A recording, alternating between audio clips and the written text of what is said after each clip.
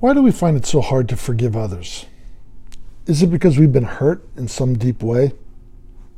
Maybe because our pride has been offended and we don't want someone else to get the best of us. Is it because the other person isn't sorry for what they've done and they haven't repented? Therefore, we don't want to hear about forgiveness. We want to talk about punishment and retribution. Maybe we can't forgive because the memory of what someone has done to us stirs up such anger and resentment and bitterness that we can't get beyond these passions. We don't realize that such bitterness and resentment is like poison in our souls, killing us instead of hurting the very ones we despise. Or maybe is it because we simply don't think we need to forgive? Maybe we feel we are okay with whatever broken relationships we have. We've gotten so used to living without these people that we feel we can go on in life simply without them. I'm sure there are other reasons why we don't want to forgive others, or why we don't think we can forgive others, or why we don't think we need to forgive others. Maybe we've even convinced ourselves that it's just not that important. Well, today on the Sunday before Great Lent begins, the Church loudly proclaims that it is important, very important, and that's why we call today Forgiveness Sunday. And we must understand clearly that we cannot begin our Lenten journey, no less continue in our Christian life, without forgiving one another, including forgiving that person with whom we really struggle. In fact, we can't call ourselves a true follower of Jesus Christ, a sincere Christian, if we are unwilling to forgive one another. St. Silouan the Athonite put it bluntly: if you forgive, it means that God has forgiven you. But if you do not forgive others, it means that your sin remains with you. Think about that for a moment. If we do not forgive those who have hurt us, our sin remains with us. St. Tikhon of Zadonsk expressed it this way: love toward our neighbor is intertwined with love for God. When love toward our neighbor is destroyed, so is our love toward God. It follows that if we want to be reconciled to God and have peace with Him, we must first be reconciled with our neighbor, and then ask God for mercy. Until peace and love are restored between us and those we hate, God will not accept our repentance, nor our prayers, nor anything else from us. Ouch. That's another very disturbing thought. Imagine that God won't listen to us if we remain stubborn in our anger and bitterness and arrogance and hatred toward another. Of course, Jesus himself clearly taught his disciples this very lesson. When Peter asked our Lord how many times he had to forgive his brother, Peter thought he was being quite gracious when he suggested that he would forgive up to 7 times. Yet Christ shocked Peter with his response: not 7, but 7 times 70. In other words, forgiving one another never ends.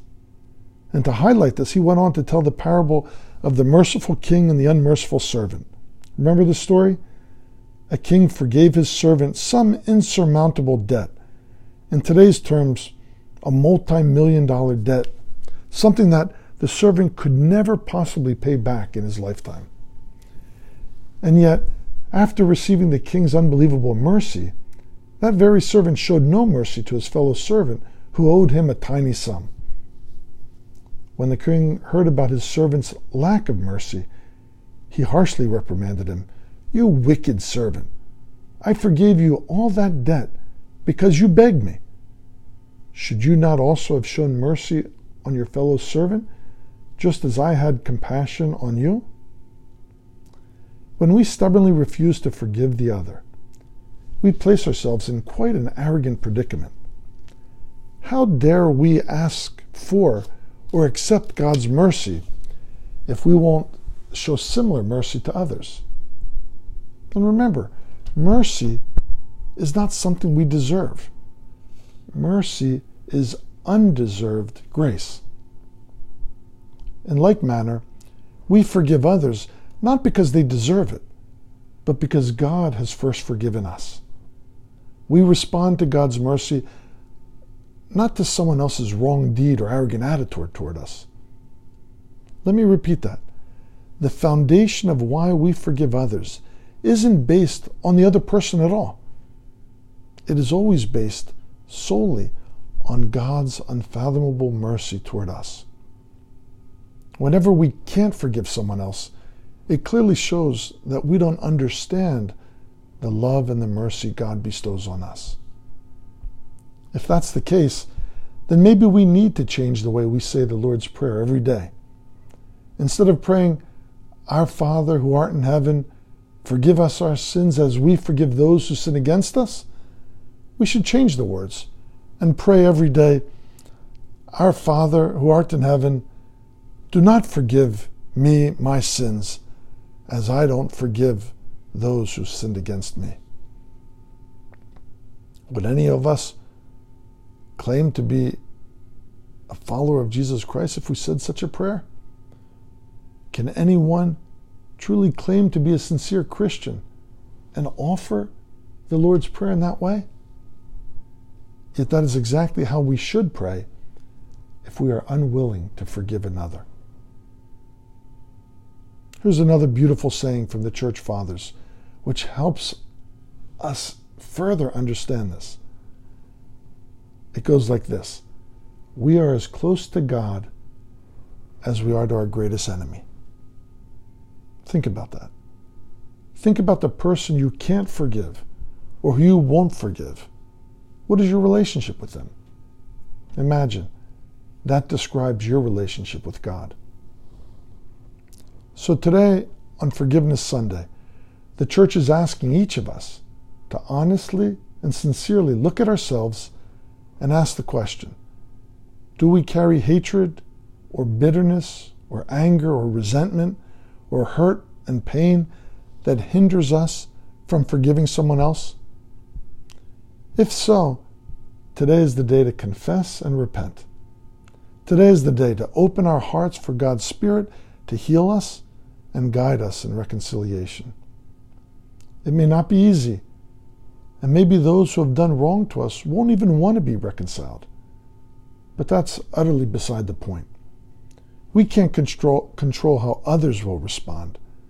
We can only control ourselves, what we will do.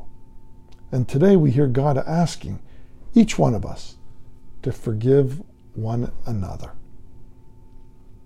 Remember, we cannot even begin, no less travel far in our Lenten journey, nor in our Christian life, if we don't forgive and at least try to reconcile with one another.